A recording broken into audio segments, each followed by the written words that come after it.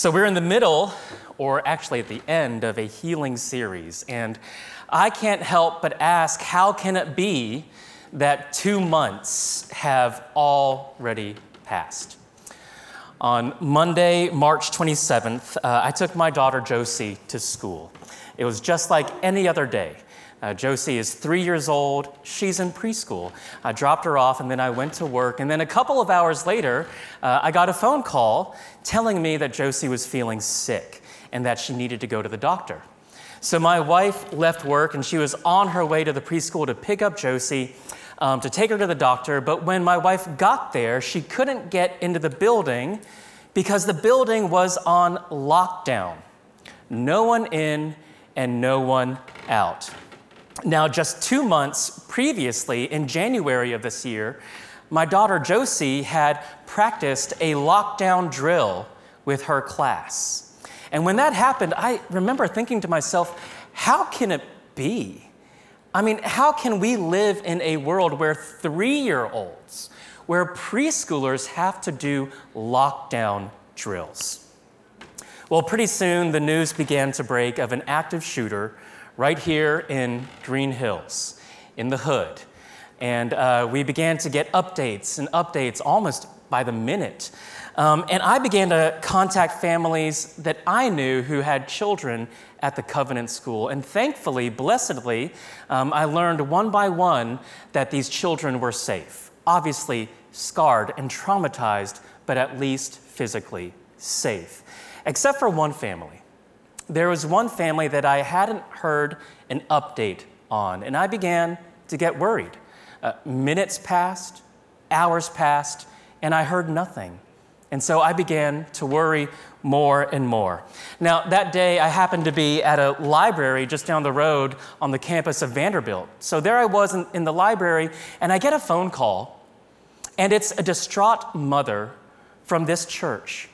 I pick up the phone, and she says to me, "Justin, how am I supposed to tell my daughter that her best friend Evelyn is dead?" That's how I found out the news that Evelyn Dickhouse had been murdered. Now, a library is supposed to be a place of quiet and peace, right? It's supposed to be a place that's where there's solitude. But right there amongst the stacks, I couldn't help but emote, and emote rather loudly. I cried, I shouted out, I cursed. I said, "No, no, no." And of course, that's a paraphrase. I can't tell you what I actually said. Now, if anyone, I think, knows what it's like to be Mike and Katie Dickhouse, Evelyn's parents, I think it's a man found in the Bible, in the book of Mark, chapter 5. His name is Jairus. Jairus. Now, the first thing that we learn about Jairus is that he is a synagogue ruler. And so right away, we know that he's a man of some position, some authority, some power, some means, some wealth. He is a known person in his community. But the most important thing in this case is that he's a family man. He's not just a synagogue ruler, he's a family man. He's a husband and he's a father. He has a little girl, and that little girl is sick. One day, that little girl wakes up and she's too sick to get out of bed. And the same thing the next day, too sick to get out of bed. The same thing the next day, too sick to get out of bed. And then after a while, they realize this little girl isn't just sick. She's dying. She's dying. Well, Jairus, of course, is worried and he's concerned. And one day he is sitting by his little girl's bed and he's holding her hand and stroking her hair, and he's heartbroken and he's fearful. He doesn't know what to do when suddenly he jumps up from his seat. He has an idea. He rushes out of the house. He goes down the steps and into the streets of the town, and he begins to run. He begins to run in search of someone that he has seen at the synagogue many times before.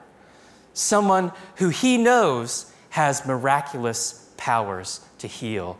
Jairus is searching for Jesus. Well, he searches and he runs, and finally he comes upon Jesus. Actually, he comes upon a crowd, and he knows, well, Jesus must be in the middle of that crowd. And so he finds Jesus and he throws himself at Jesus' feet. And I can just imagine the scene. He runs up to him and says, Jesus, I ran all the way. My little girl, my daughter, please, won't you help? She's sick and she's dying. I need you. Please, could you? And Jesus says, yes, Jairus, I'll help. I'll come with you. Well, at that moment, Jesus and Jairus, they leave right away on an important mission. They have got to get to Jairus' house because time is of the essence. Jairus' daughter is dying. It's an emergency. They've got to get there because every minute is precious. But there's a problem, and it's the same problem that you and I have every afternoon: traffic. All right? Not automobile traffic, of course, but foot traffic. You see, people know about Jesus. They've heard about Jesus. They have heard about the signs and the wonders and the miracles and his healing, and they're drawn to his teaching, and a great crowd is around him, pressed up against him. There are lots and lots of people around, and they can't get through this incredible crowd, this dense crowd. So when they leave to go to Jairus' house, it's like they're trying to merge onto 440 at 5 o'clock in the afternoon. All right? It's stop and go traffic, mostly stop. They hit every red light. The big SUV beside them won't let them into the lane. They are stuck in this traffic. Well, the disciples go forward, and they are trying their best. They're trying to help, and they are trying to clear a path. They say, hey, get out of the way. Get it. We got Jesus. This is an emergency. It's an urgent mission. Please go to the left, go to the right. We got to make a path for Jesus and it's an emergency. And then the disciples turn around and they see Jesus stop in his tracks. And Jesus says, who touched me? Someone has touched me. And the disciples look at Jesus and they say, Jesus, are you kidding me? Who touched you?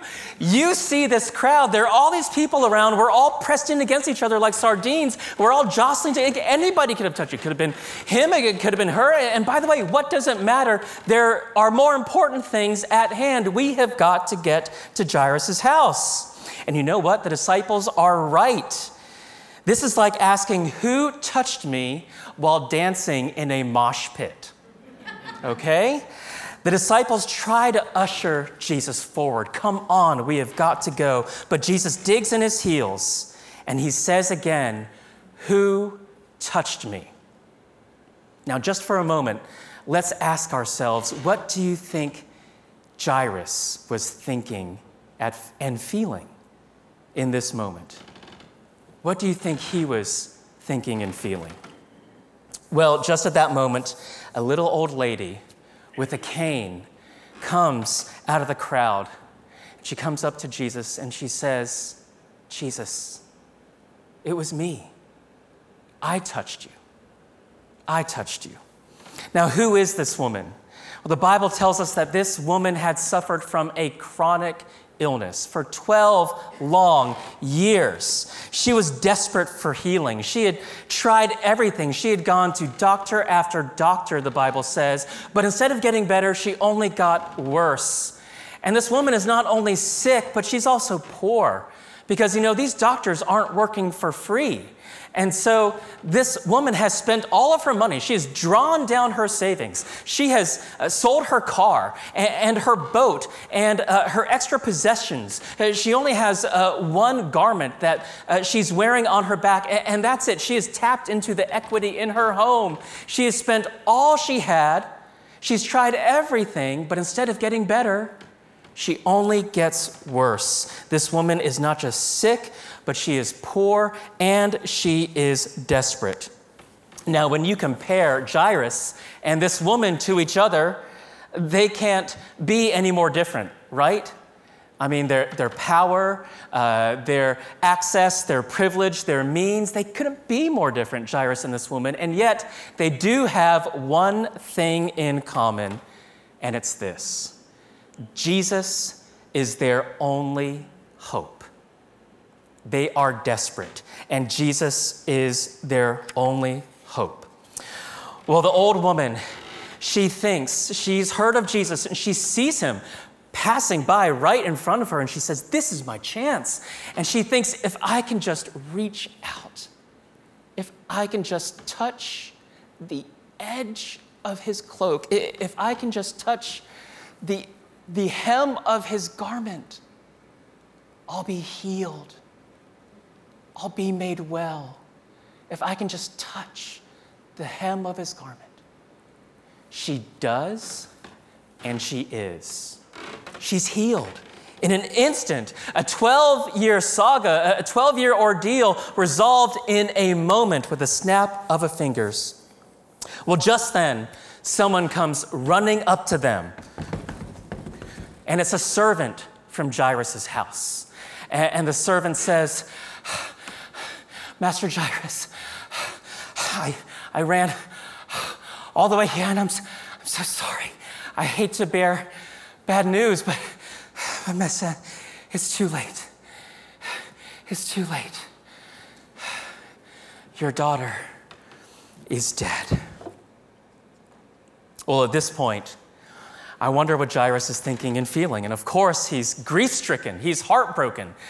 His daughter is dead, and he's obviously sad. But beyond that obvious answer, I can't help but think that maybe Jairus looked at Jesus with this scathing anger. Jesus, are you kidding me? You're too late. I turned to you. I trusted you. I believed in you, and you took your sweet time, and now my daughter is dead. I wouldn't be surprised if Jairus felt like that. I might feel like that too. Or maybe Jairus looks at Jesus less with a look of anger and more a look of confusion, of questioning confusion. Jesus, my little girl is dead. You gave this woman a miracle. You saved her, but not my little girl. Why is my child dead and not someone else? Why not give a miracle to both of us? Why is my child dead and not me? Don't you know, Jesus, that I would trade places with my daughter in an instant? Well, maybe Jesus senses all of this because he turns to Jairus and he says, Jairus, have no fear. Just believe. Have no fear. Just believe. Now, this might seem like a ridiculous statement. It honestly feels like a ridiculous statement to me. It's kind of like, Jairus, don't worry. Be happy. Have no fear. Just believe. It seems like a ridiculous statement, except for the one who says it. That's what makes it not ridiculous. It's the one who speaks these words. Have no fear, only believe. Trust me, Jairus. All in the end will be well. The Portuguese have a proverb. They have a saying that says, in the end, all will be well. And if all is not well, then it's not the end. It's not yet the end. I think it's something like that. Have no fear, Jairus. Only believe. Trust me. In the end, all will be well. Well, what did they do? Well, despite the fact that it seems too late, despite the fact that the little girl is already dead, they put one foot in front of the other, and they go on to Jairus' house. And when they arrive at Jairus' house, they find a commotion, a great commotion. A large crowd of people have gathered there, and they are mourning the loss of this little girl. They are weeping, and they are wailing. I can't imagine what it would have been like at Woodmont Baptist Church on Monday, March 27th. There must have been a commotion with weeping and wailing, lots of confusion and commotion. And Jesus comes upon this scene, and he makes ridiculous statement number 2. He says, why are you making a commotion and weeping? the child is not dead, but asleep. Jesus says, people, what's going on? Why all the fuss? The child isn't dead, she's asleep. And the crowd in response laughs at him. That's what Scripture says. They point and they laugh at him. Now, maybe they laugh at him because they think, oh gosh, this guy is an idiot. This guy is an insensitive jerk. Maybe they think he's not right in the head. This guy is like a clown or a jester. But whatever it is, they laugh at him, and I think they laugh at him with a little bit of scorn and contempt. This guy is off his rocker. Well, despite the laughter, Jesus goes into the house and he takes 3 of his disciples, Peter, James, and John, all right, his inner circle, his core disciples. And he brings Jairus, the worried father, and finally, and I think this is beautiful, he brings the mother into the room too. All right, this is the only time the mother is mentioned in the passage. But when I read this and I see this detail in the text, I can't help but think of Katie Dickhouse. Jesus brings his disciples, Jairus, and the mother into the room. He kneels beside the little girl's bed. He takes the little girl's hand. The hand is cold, and he leans in and he says, Talitha Kumi. Talitha Kumi. Little girl, stand up. Precious one, arise. Talitha Kumi. And this little girl, she awakes from the dead. She opens up her eyes. And when she opens up her eyes from death, the first thing she sees in front of her is the face of Jesus. The kind, warm, beautiful, loving, smiling face of Jesus. When she wakes up from death, that's the first thing she sees. And then Jesus steps to the side, and behind him, the little girl sees her father and her mother. And the little girl leaps up from the bed, and she runs to her parents, and she jumps into their arms. And they hug and they kiss. They're reunited, and all truly is well in the end. And the love just flows so freely between them, among them. Everything is okay. This little girl who once was sick is healed. This little girl who once was dead is alive. And she and her parents are together again. It is a miracle. And this story has a decidedly happy ending. Now, I am struck by how different this story is between the middle and the end. All right? The middle just seems so odd and so desperate. I mean, in this story, Jesus does some things that others question, that make us raise our eyebrows. In the story, he seems to stop in his tracks and delay an urgent mission. But that at the end of the story, we see that there is no such thing as too late with Jesus, right? Too late is a phrase that doesn't apply to him. At the middle of the story, we see that Jesus heals one person but doesn't heal another. He saves one person but doesn't save another, and for no obvious reason, for no reason that we can see or surmise. But at the end of the story, we see that everyone is healed. Everyone is saved. Everyone gets what he or she needs. It's precisely the miracle that each person needs. See, the old woman needs a healing. 12 long years, this saga, this ordeal. But she reaches out to Jesus in desperation, and instantly she is made well. The old woman in the story receives a healing. And then the little girl in the story receives a better healing. After all, she's not only sick, but she's dead. She is expired. The breath has left her body, but she's brought back to life, raised from the dead, resurrected.